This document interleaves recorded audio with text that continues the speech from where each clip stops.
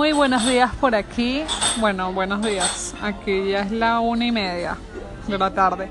Hoy quería tocar un tema que me pidieron ayer que tocara por Snapchat sobre la experiencia laboral en Holanda. O bueno, cómo hice yo para conseguir trabajo aquí, cómo ha sido en verdad toda mi experiencia a lo largo de estos casi 6 años viviendo por este lado del mundo. De verdad que no fue fácil, no fue fácil. A ver, al principio yo fui au pair, yo fui niñera. Entonces, claro, fue como que un año sabático que me tomé. Entonces no tenía que preocuparme tanto por trabajar, porque eso era lo que yo tenía, lo que estaba trabajando, ¿no? No estaba haciéndome millonaria de eso, ni mucho menos. O sea, más bien pagaban como 300 euros el mes. Pero claro, no tenía que preocuparme por casa, por hacer mercado, por pagar mi seguro médico, por nada. Simplemente eran 300 euros para mí. Y me lo podía gastar, no sé, en lo que me diera la gana. De hecho, yo me ponía un presupuesto ahí semanal. Estaba bien. No, tampoco estaba siendo tan pobre, ¿no? Entonces, ya después que se acabó eso, claro, vino la época de buscar trabajo. A mí sí se me puso difícil todo eso. Bueno, entonces el año después de que fui au pair, claro, empezó mi cacería de trabajo. Y yo, como diría en Venezuela, ya estaba mirando fuera el perol, porque yo estaba aplicando más que todo cosas relacionadas a mi carrera, ¿sabes? A comunicación social. Y yo en verdad yo no tenía casi experiencia con eso. O sea, había tomado ese año sabático y mi CV no estaba tan actualizado. Y la experiencia que tenía había sido que se pasantías y cosas así. Por lo que de verdad me frustraba muchísimo, porque yo sentía que yo tenía potencial y tal, pero aquí no lo veían. Y es que en verdad yo ni siquiera hablaba holandés. Entonces se podrán imaginar cómo yo buscar un trabajo en comunicación. Sí, claro, me comunicaba en inglés y tal, pero no es lo mismo. Y menos teniendo experiencia de verdad relevante. ¿Saben cuánta competencia tenía yo? En fin, esa época fue muy dura, porque de verdad yo me frustraba muchísimo. No, horrible, yo lloraba y decía, ¿sabes? No entiendo por qué así, ¿sabes? Yo tampoco es que soy bruta, pero, concha, ¿por qué no me dan la oportunidad? De verdad me pegó duro. Después de eso, bueno, como que en ese tiempo también yo lo que hacía era de niñera. Como hacen muchas personas cuando llegan aquí a cuidar niños. Que no está mal, porque terminas cobrando entre 10 a 12 euros la hora. Hay muchísimos websites donde puedes buscar familias y ya yo tenía experiencia con niños, por lo que hacer de niñera no me era muy difícil. Pero yo sentía que eso no sé, hacía que se me pudriera el cerebro. Como que, no sé, me sentía como estancada, como atrofiada. Horrible. Pero estaba bien. De hecho, cuando vivía en hostel, cuidaba a un niñito, cuando los papás querían, eran casi con los vecinos míos. Pero para resolver estaba ok. Y a mí me decían, Isa, vete para las agencias de trabajo, Uitzendbureaus, como se llaman en Holanda. Pero claro, yo entraba en los Uitzendbureaus y yo ni siquiera hablaba en holandés. Entonces, claro, me rechazaban muchas veces. Y muchas veces también, como ellos veían que en mi CV salía que yo estoy en la universidad, no me daban trabajos sencillos, porque ellos decían que yo me iba a aburrir en los trabajos. Entonces era una cosa así como, ¿sabes? Yo simplemente quiero aprender, yo simplemente quiero trabajar, pero ellos me decían, no, mira, ¿sabes? Como que esos trabajos que tú estás aplicando son un nivel muy bajo para ti. Y de verdad que mentalmente te vas a aburrir y vas a dejar el trabajo. Entonces, por ese lado también fue frustrante, porque yo decía, ¿sabes? Estoy poniendo un nivel más bajo laboralmente, pero tú no me estás dando la oportunidad. Porque en teoría que soy muy buena, pero en los trabajos que en teoría eran mi nivel, todavía me faltaba como que la experiencia y todo eso. Es algo así como que fue primero, el huevo o la gallina. Ustedes me entienden. Bueno, al final terminé parando en un Uitzendbureau que me dio la oportunidad, ¿ok? Y yo súper emocionada porque al fin conseguí mi primer trabajo en Holanda. Pero miren, el trabajo era súper duro, pero súper, de verdad. Yo creo que es uno de los trabajos más duros que yo he hecho. Era trabajar en una línea de producción, tal cual una china, o sea, en una fábrica. Y era pasar como, ¿cuántas horas? 9 horas parada por una sola posición y desatornillando cosas. De hecho, era una empresa que como que reciclaba los servidores de Google. Entonces, claro, desatornillando tú, haciendo la misma tarea. A veces te iban rotando como que de puesto. Pero me acuerdo una vez que me pusieron como 3 días seguidos a desatornillar unos servidores ahí. Sentía que el cerebro se me estaba pudriendo de nuevo. Y yo lloraba así mientras trabajaba, yo así como, fuck, esto es horrible. Otro día me pusieron, qué sé yo, a pegar unas etiquetas, como que al final de la línea de producción tienes que pegar unas etiquetas. Bueno, en fin, me cambiaron de cosas. Después de eso, como que a otro día me pusieron, esa parte me gustó más, como que pegarle una etiqueta a unos cables. Pero ahí como que no tenía que estar parada en la línea de producción como tal, sino como que a un lado. En la línea de producción tienes que ser súper rápido. Y miren, ¿sabes? Si tú te paras, se para la línea. Entonces imagínense, si uno quiere hacer pipí y yo que soy meona, ¿sabes? Como que tienes que prácticamente pedir permiso. Entonces, eso fue súper fuerte. Después otra semana me pusieron también que sí a armar los cables en los servidores. Esa parte estuvo bien. No, eso no me puedo quejar de esa sí estuvo mejor.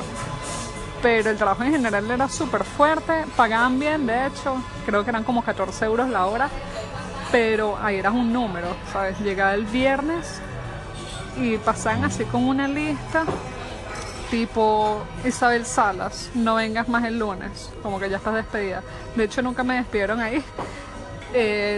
Paré de trabajar allí porque me fui de vacaciones, me fui a Venezuela y cuando regresé de verdad no quise seguir haciendo ese trabajo. Como que fue de verdad muy fuerte. Bueno, después empezamos una nueva etapa en el área laboral. Me mudé de ciudad, me mudé a Harlem y esta vez me tocaba vivir por mi cuenta. Y claro, ahí se puso también la cosa difícil porque ahí tenías que conseguir trabajo sí o sí. Como que ya no había otra opción, ya no tenías un techo seguro, ¿sabes? No tienes la seguridad de que de verdad vas a tener comida en tu plato, así que muévete para conseguir trabajo, Isabel. Por lo que, claro, yo cambié mi CV y yo no puse que yo me había graduado de la universidad, porque me di cuenta que, claro, eso no me estaba beneficiando. Y ya yo como que ya me había quitado la idea de, sabes, que vas a estar trabajando ahorita en algo de tu carrera, tú lo que necesitas es mantenerte. Por lo que empecé a mandar emails a restaurantes. Yo no tenía mucha experiencia, de verdad, trabajando en restaurantes. La máxima experiencia que había tenido con algo de eso había sido en un negocio que tenía mi papá. Y qué sé yo, hacía un café, el Nescafé, y súper fácil, lo servía una torta, no era nada muy difícil. Pero nada, me tomaron para un restaurante mexicano aquí en Amsterdam. De hecho ahí trabajé como solo un verano. No trabajé mucho tiempo allí, creo que fue solo un verano. Y era sin contrato ni nada, ellos no sé, ellos querían pagarme todo eso en negro. Yo, bueno, que igualito necesito algo, ¿sabes? Y nada, dije, ¿sabes? Me tengo que poner las pilas, yo tengo más experiencia con tiendas, de hecho, yo empecé a aplicar en tiendas. Y tenía una amiga que trabajaba en Zara, en Harlem, y ella me dice, Isabel, aplica en Zara. Entonces yo me conseguí una entrevista allí, pero en esa oportunidad no me tomaron para estar en Harlem. Y fue también súper frustrante. Después, claro, después yo me quedé así como, no vale, yo tengo que conseguir un trabajo en serio y me fui a Kalverstraat. Kalverstraat es como que la calle de las tiendas aquí en Amsterdam y llevé mi CV y ahí pura experiencia de tienda y nada que voy a estudiar en la universidad y apliqué de nuevo en Zara y en Zara me cogieron, ¿ok? Para un trabajo de 24 horas semanales. El Zara de Kalverstraat estaba nuevo, de hecho es uno de los Zaras más grandes de Europa. Tiene 4 pisos y estaba nuevecito. De hecho, había vendido, qué sé yo, la primera semana había vendido más que en New York. Una cosa brutal. Y bueno, ahí terminé trabajando en el departamento de damas, primer piso, súper fuerte, súper fuerte. Es que ustedes no se imaginan lo que es trabajar en Zara, en uno de los más ocupados de la ciudad y del mundo. En Zara estuve trabajando 6 meses, de hecho, y de verdad que fue muy, muy fuerte ese tiempo. No sé, es que el trabajo en Zara también es estar de pie, pero es otro tipo de trabajo. Por lo menos era un poco mejor que la línea de producción, pero no deja de ser muy fuerte. Que si la parte de los probadores, colgar de nuevo la ropa en la tienda, ¿sabes? Siendo un Zara tan busy como que... No sé, de verdad que uno casi que no podía caminar y ahí lo importante es que tú seas muy rápida y yo en verdad no soy tan rápida con ese tipo de trabajos y yo soy más para prestar un servicio al cliente, ¿sabes? Entonces de verdad no era el sitio para mí, no era la experiencia de shopping ideal para mí, para trabajar en tiendas y no me renovaron el contrato, de hecho, solo por 6 meses y después me dijeron, mira, ¿sabes? No te vamos a renovar el contrato. Porque, claro, vemos en ti que tú eres más para atención al cliente que sea rápida. A ti te diría mejor que se yo ir a Massimo Dutti o Zara Home o cualquier otro Zara más pequeño. Si quieres, como que después de 3 meses puedes volver a solicitar, pero para este tipo de Zara no estás hecho. Yo, bueno, ok, entendí el punto y de verdad estaba también de acuerdo con ellos. Y me puse a trabajar en el gimnasio porque yo ya estaba estudiando para ser personal trainer. Pero incluso si era pasantías, no me pagaban. Pero yo quería como que invertir ese tiempo y crecer profesionalmente. Y claro, yo tenía que buscar la manera de mantenerme de nuevo. Entonces, ¿qué hice? De nuevo, cuidar niños, porque cuidar niños me parecía siempre como que lo más flexible, dinero prácticamente fácil, se compaginaba muy bien con lo de personal training, porque claro, cuando los niños están en el colegio, las mamás van al gimnasio, entonces como que, claro, los horarios me iban bien. Y estuve de nuevo con eso, cuidaba a niños de 6 años, después otra familia, y así fui brincando de un trabajo a otro. Bueno, después de un tiempo como que me cansé de la inestabilidad de personal training y niñera y todo eso, por lo que empecé a solicitar en trabajos que se relacionaran con deportes. Entonces yo buscaba como que todo lo que se relacionara con deportes, así sea en otro gimnasio o trabajo en una tienda como deporte, algo así. Y solicité a donde estoy trabajando actualmente. Bueno, de hecho esta semana es mi última semana allí, de Bijenkorf, que es una tienda premium en Holanda, es como que un warehouse de lujo. Y ahí solicité de hecho a la parte deportiva, estaban empezando con Adidas. Y claro, el trabajo combinaba perfectamente conmigo, siendo una persona que le gusta la atención al cliente y la parte deportiva. Fue la entrevista y me fue súper bien, en verdad. Estaban comenzando con la marca Adidas en la tienda, que el departamento de deportes fuese creciendo y todo eso.